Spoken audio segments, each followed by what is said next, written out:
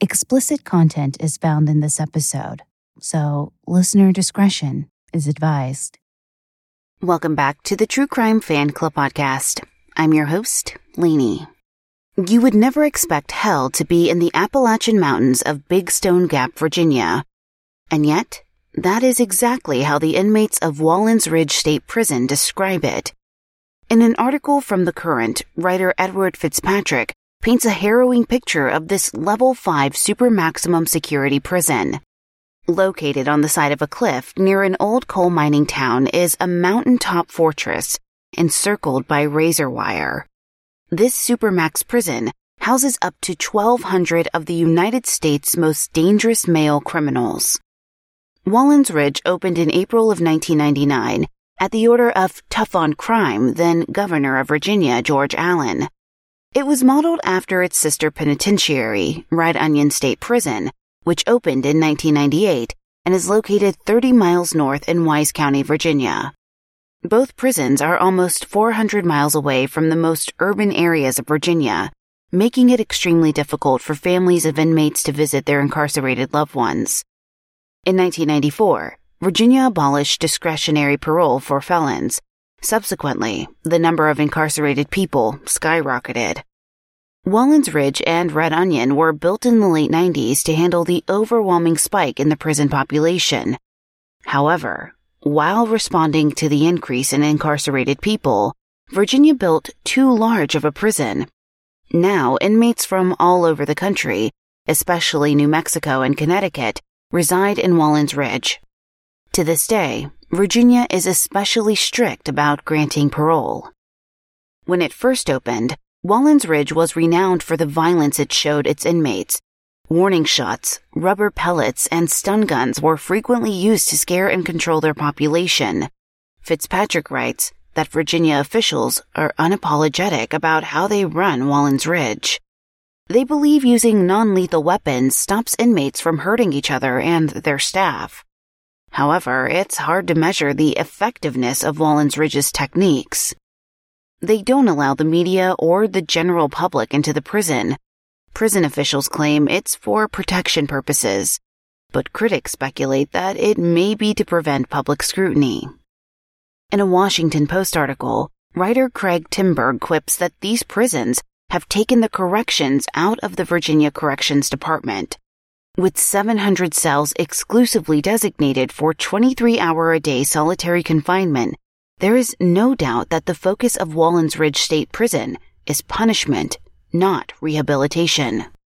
Ronald Angelone, a 1999 corrections director involved in the creation of Wallens Ridge, explains that he designed it not to be a nice place. When questioned about rehabilitation efforts for inmates at the opening ceremony for Wallens Ridge's sister prison, Red Onion, Angelone responded, "What are they going to be rehabilitated for? Let's face it, they're here to die in prison." In 2006, a documentary entitled Up the Ridge by Apple Shop filmmakers Nick Superla and Amelia Kirby highlighted the rampant human rights issues, including racism, that Wallens Ridge presents. Out of hundreds of corrections officers, a vast majority of them are white, but the racial makeup of the inmates is much more diverse. According to current writer Edward Fitzpatrick, the Connecticut NAACP president once called Wallens Ridge's disparity between white corrections officers and inmates who are people of color a potential powder keg. More than simply being a harsh living and racially tense environment, Wallens Ridge has struggled with systemic issues like inmate violence, inmate suicide, and corrupt correctional officers. Investigative reporters and human rights organizations have expressed public concern regarding the questionable methods that Wallens Ridge employs. In response, Wallens Ridge plans to become a part of the Virginia Correctional Enterprise Program and is enacting changes to support its inmates better. Many supporters of the prison feel safer knowing that America's most dangerous are kept far away from populated areas and a near inescapable, if inhospitable, prison. And it is true that many inmates at Wallens Ridge have perpetuated horrific crimes. Christopher Gattis is one of those inmates. On Thanksgiving Day of 2017, Christopher shot and murdered his wife, stepdaughter, and stepdaughter's boyfriend. Now, he is serving a life sentence at Wallens Ridge State Prison. Okay, on to the show.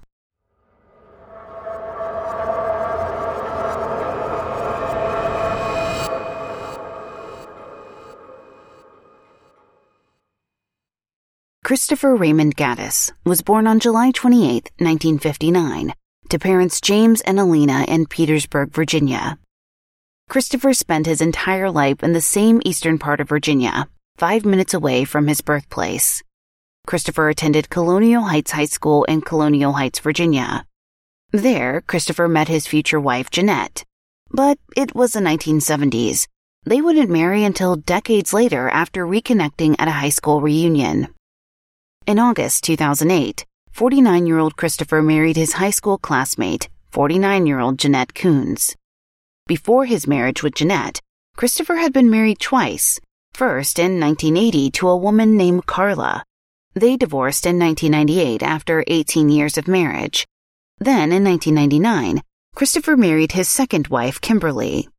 They divorced in 2003 after 4 years of marriage. To our knowledge, Christopher did not have children with any of his 3 wives.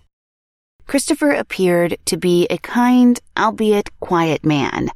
People described him as selfless and gentle. Larry, Christopher's neighbor, said Christopher would do anything for you. He was always quick to laugh. But this persona was a front. While Christopher's violent nature was hidden to friends like Larry, he couldn't mask his anger 100% of the time. Christopher's criminal record illustrates he was always capable of harming others. In 2010, while married to Jeanette, Christopher was charged with misdemeanor public intoxication. Christopher paid a $25 fine and the charges were dropped. Christopher's friends suggested that he used to have a drinking problem but quit. But this isn't Christopher's only instance of concerning behavior. On September 5, 2012, a man named Kevin DeFord and his 19-year-old son were delivering newspapers. As was expected, DeFord's son threw a newspaper into Christopher's driveway as they circled the cul-de-sac in Kevin DeFord's vehicle. But when they passed by Christopher's house again, Christopher threw the newspaper into Kevin DeFord's open window. The newspaper hit Kevin in the face. DeFord's son exited the vehicle to confront Christopher, but Christopher threatened him with a box cutter. The son put his hands up and backed away. Kevin DeFord called the police. Luckily for Christopher, the case was dismissed after he apologized and paid DeFord approximately $1,000. And there's more. 8 News revealed that police had been dispatched to the Gattis home 7 times over 8 years, from 2009 to 2017. One time, it was for a disturbance with a weapon. Despite his checkered past with local law enforcement, Christopher Gattis seemed normal to outsiders. A friend of Christopher's stepdaughter said, "The family appeared happy." The friend further explained, "They were always posting pictures of just being together, cooking around the house, and always enjoying their time together."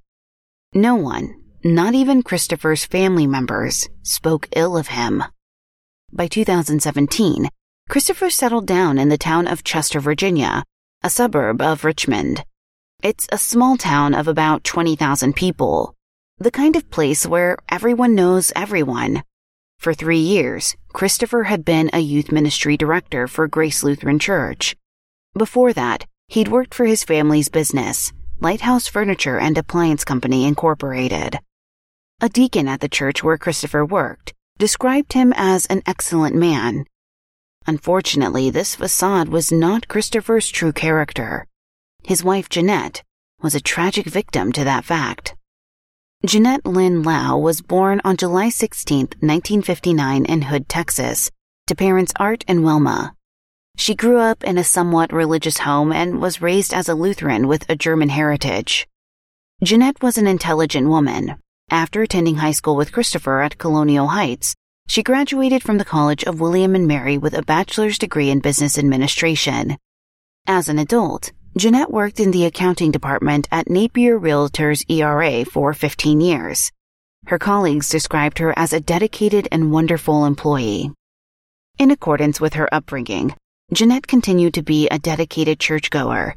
She was heavily involved at Grace Lutheran Church, where Christopher would later work, serving on their church council and various committees. Jeanette was well loved by her friends and family. She was happy to host events and enjoyed having a good time. She was described as being bubbly, outgoing, loud, and fun. In May of 1984, 24-year-old Jeanette married a man named Holger Coons. After 16 years of marriage, they divorced in June of 2000. They had 2 children together, Adam and Candy. Adam and Candy both moved around the country quite a bit. Eventually, Adam would spend his adult years in Los Angeles. Candy would return to Virginia. In a seemingly fairy tale-esque story, Jeanette reconnected with Christopher at a high school reunion. A friend would later describe the two as an excellent example of opposites attract. Christopher was introverted and soft-spoken, while Jeanette was outgoing and vivacious. Not long after rediscovering each other, the two were married on August 2, 2008 at Grace Lutheran Church, where Jeanette was an active church member and Christopher became the youth ministry director. Jeanette's son Adam explained that Jeanette and Christopher were happy for some time, but that there were also problems that came with the happiness. But, as is often true with marital issues, those problems weren't apparent to most. Friends viewed Jeanette and Christopher positively, explaining that they were good people. Only the family suspected the truth about Christopher. Candace, Candy Lau Coons, Jeanette's daughter and Christopher's stepdaughter, was born on December 15, 1986. Similar to her mother, Candy was also a lively, bubbly person. Candy was an avid world traveler, even living in Singapore for a period of time. She had an indescribable zest for life and always tried to find beauty in the world. In her college years, Candy flourished. As a graduate student, she competed in 3MT, which is a competition for graduate students to present a compelling speech about their research and its significance in only 3 minutes. Candy received a Judge's Choice Award and made it to later rounds of the competition. In 2016, 29-year-old Candy received her doctorate from Radford University and became a traveling physical therapist. In 2017, Candy began dating a man named Andrew Buthorn. Andrew Ellis Buthorn was born to parents Bill and Nancy on March 18, 1981. He was raised in Olympia, Washington, where he graduated from Olympia High School in 1999. At that point, he moved across the country to Arlington, Virginia to attend Marymount College, where he played college golf. Andrew was an accomplished athlete, and golf was his favorite sport. Besides sports, Andrew had a lot of varied interests. He loved to play his guitar, ride bikes, drink beer and coffee, and read about history, especially the Civil War. He was a likable, talented man with remarkable enthusiasm for life. In an interview, Andrew's father described him as unique, egg-headed, outgoing, caring, funny, kind, and someone who wanted to serve his fellow humans. It's easy to see why Candy would fall for him. After he graduated from Marymount with his bachelor's degree in history, he returned to Washington for his doctorate in physical therapy from the University of Puget Sound. From there, Andrew became a traveling contract physical therapist. He moved to Eugene, Oregon for his first physical therapy job. That's where he met Candy. Candy and Andrew were the loves of each other's lives. Near 2016, they met at a continuing education workshop for physical therapists. By March of 2017, just 1 year later, the two were dating. Andrew's mother, Nancy, said there was an immediate connection between Candy and Andrew. Soon after their first date, everyone knew their relationship was special. Nancy described them as 2 peas in a pod. The couple was smitten and would light up when the others walked into the room. Plus, Nancy really liked Candy. Nancy knew with certainty that the two were destined to get married. In September of 2017, Andrew and Candy moved to Virginia. They planned to find work as traveling physical therapists somewhere in the area. For 2 weeks, Andrew and Candy lived with Christopher and Jeanette in Chester, Virginia. Andrew got a job at a nursing home in Winchester, which was only a few hours away from Chester. At this point, Andrew moved to Winchester while Candy remained living with Jeanette and Christopher. Although it's unclear why Candy didn't go with Andrew, it was probably for ease, since they moved so often for work. Regardless, Andrew returned to Chester to see Candy for Thanksgiving. On his drive to Chester for the holiday, Andrew called his mother Nancy. He told her that he and Candy were moving to Yuma, Arizona for their next traveling physical therapy job. Christopher did not share Nancy's positive feelings about his stepfather and her boyfriend, especially regarding their stay in his home. He was mad that Andrew and Candy had lived with him and Jeanette for several weeks, and that Candy continued to live with them. Christopher had a history of getting angry if Jeanette's children stayed longer than a few days. On Tuesday, November 21st, 2007, 2 days before Thanksgiving, the family played board games at Christopher and Jeanette's house. 30-year-old Candy, 36-year-old Andrew, 58-year-old Jeanette, 59-year-old Christopher, and Christopher's adult nephew were all there. Christopher was drinking. An argument broke out because Christopher was furious that Candy and Andrew were, once again, staying at his house for longer than a few days. In a fit of fury, Christopher shoved his wife Jeanette and pulled back his fist as if he were going to hit her. Just in time, Christopher's nephew stepped in. No one was hurt. Later that same evening, Jeanette retrieved Christopher's gun. She gave it to his nephew, who was spending the night. Jeanette explained to the nephew, "I'm scared he's going to use this."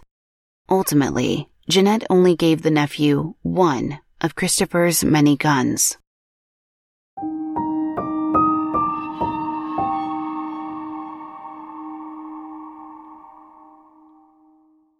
If you've been experiencing symptoms and don't know where to start, Everlywell is committed to listening and supporting your journey towards better health and wellness. I'm personally doing the metabolic test, and it's so simple to take.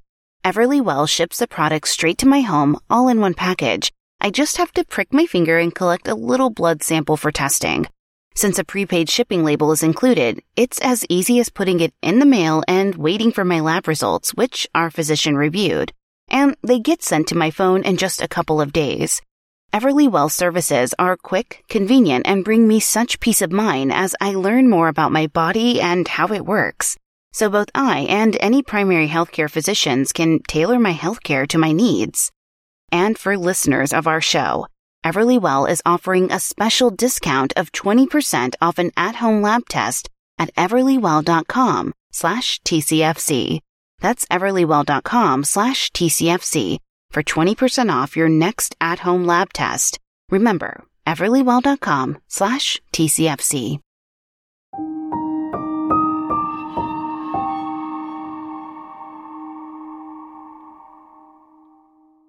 As Tuesday and Wednesday passed, Christopher became increasingly angry. On Thanksgiving evening at 6:00 p.m., Candy and Andrew were enjoying the hot tub in Christopher and Jeanette's backyard. Suddenly, Christopher yelled at Candy and Andrew. He was enraged. Christopher told them they had to leave immediately. Jeanette heard Christopher and began recording Christopher's tantrum on her phone. At this point, the phone recording showed Christopher turning his attention to Jeanette and yelling at her. Following the argument, Christopher went upstairs to his bedroom. After a few hours, at 9:40 p.m., Christopher sent Jeanette a slew of weird text messages while he was in the bedroom. His text said, please stop threatening me. I am so scared. Please leave me alone. I am in fear of my life. I feel you want to kill me. Please let me live." A minute later, he texted, "I just want to live. Please, please." Over the next hour, he continued to send texts. They read, "Stop telling me you want to kill me. Stop scaring me. I'm so afraid. You're hurting me. Please don't come in my room to hurt me. Please don't come after me. Thanks. And you want to hurt me. I'm so scared. You and Candy want to kill me." Jeanette was confused and concerned. As Christopher's texts escalated in intensity, Jeanette texted Christopher's nephew, who wasn't at the house at this time, and expressed her worry. Their text conversation began at 10:48 p.m. She wrote, "He's over the edge. We have left him alone. We'll send you his last text. I think he's doing mind games." The nephew replied to Jeanette in a series of texts that said, "What in the world? Please be careful. I don't know what he's doing, but I think you two should stay somewhere else if you can." The nephew also said, "This is a very strange message. I don't believe he's scared at all. I don't know why he would say that. I won't message him. For Candy, Andrew, and your sake, I really think you two should stay somewhere else." By 11:06 p.m., Christopher was no longer texting Jeanette. 10 minutes later, at 11:15 p.m., Candy and Andrew were playing another board game in the kitchen. 58-year-old Christopher retrieved one of his guns and ammunition, a Taurus .45 caliber semi-automatic pistol, and 3 fully loaded magazines. Christopher went downstairs to the kitchen. He proceeded to open fire. First, Christopher shot Jeanette once in the back. Then, he shot Candy multiple times in the back, chest, upper torso, and right thigh. Andrew tried to escape, but Christopher shot him 3 times as he ran. At least one shot entered Andrew's stomach. Christopher emptied the gun's 11 rounds. He left one fully loaded magazine on the kitchen floor and another in his pocket. 15 minutes after slaying his wife, stepdaughter, and stepdaughter's boyfriend, Christopher contacted his home alarm company. He told them to send police, but he wouldn't say why he needed them. At 11:30 p.m., about 3 minutes after Christopher contacted his alarm company, police officer N.C. Frazier arrived at the scene. Frazier had no understanding of what he would see because Christopher didn't tell the alarm company what was wrong. For all Frazier knew, he was responding to a standard, "check the bushes please," house alarm call. Frazier found Christopher sitting on the front steps of the Gattis home. Andrew, who had attempted to flee and so was out of the kitchen, was dead 3 feet away from Christopher. As Frazier approached the house, Christopher said that Andrew had threatened him. Observing the severity of the crime scene, Frazier had Christopher lie face down on the ground with his hands behind his back. From there, he handcuffed him. Frazier did not read Christopher his Miranda rights immediately. Frazier justified this by saying he was detaining Christopher without placing him under arrest because he was attempting to get an understanding of the situation before reading Christopher his rights. Frazier went to Andrew's body and lifted up his shirt. He saw that Andrew was shot and unresponsive. Then Frazier asked Christopher how many people were shot. Christopher said 3, 2 inside the house and Andrew in the front yard. Frazier asked Christopher why he shot them, and Christopher said, "They kept threatening me. They threatened to kill me." After hearing this information, Frazier read Christopher his Miranda rights. As per his Miranda rights, Christopher could have chosen to remain silent, but he did not. He told Frazier that the 2 people inside were probably all dead. "They all came after me." Frazier asked Christopher if he'd been drinking, and Christopher confirmed that he had 3 drinks. Then Christopher confirmed to Frazier that he'd shot everyone when they all ganged up on him. Frazier's body cam recorded the entire encounter between him and Christopher. Later, this would become key evidence in Christopher's trial. Realizing he had a triple homicide on his hands, Frazier called for backup. When more law enforcement arrived, the officers entered the Gattis house, where they found the gun lying on a table just inside the front door. Authorities found the video Jeanette took of Christopher arguing with her, Candy, and Andrew by the hot tub. They also discovered that Candy's phone had been recording when Christopher began his shooting spree. In the recording, you can hear screaming and briefly see Andrew behind a table, begging for his life. Andrew said, "I will go out. I will leave." Police also recovered the weird text messages Christopher had sent before killing his family. Christopher was charged with 3 counts of first-degree murder and 3 counts of using a firearm in the commission of a felony. He was held without bond and was placed on suicide watch. Upon his arrest, Christopher's workplace, the Grace Lutheran Church, suspended him without pay. Later, Adam, Jeanette's son, and Candy's brother, who was living in Los Angeles, was informed of their deaths. While he was initially in shock, Adam said he soon began connecting the dots.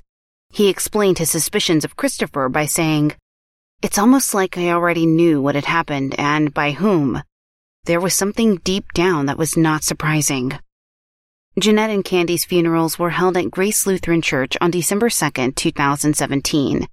Andrew's funeral was held at St. Michael Catholic Church on December 2, 2017, in his birthplace of Olympia, Washington. On June 25, 2018, Christopher's defense attorneys attempted to suppress the incriminating statements Christopher made to police officer Frazier when he first arrived on the scene.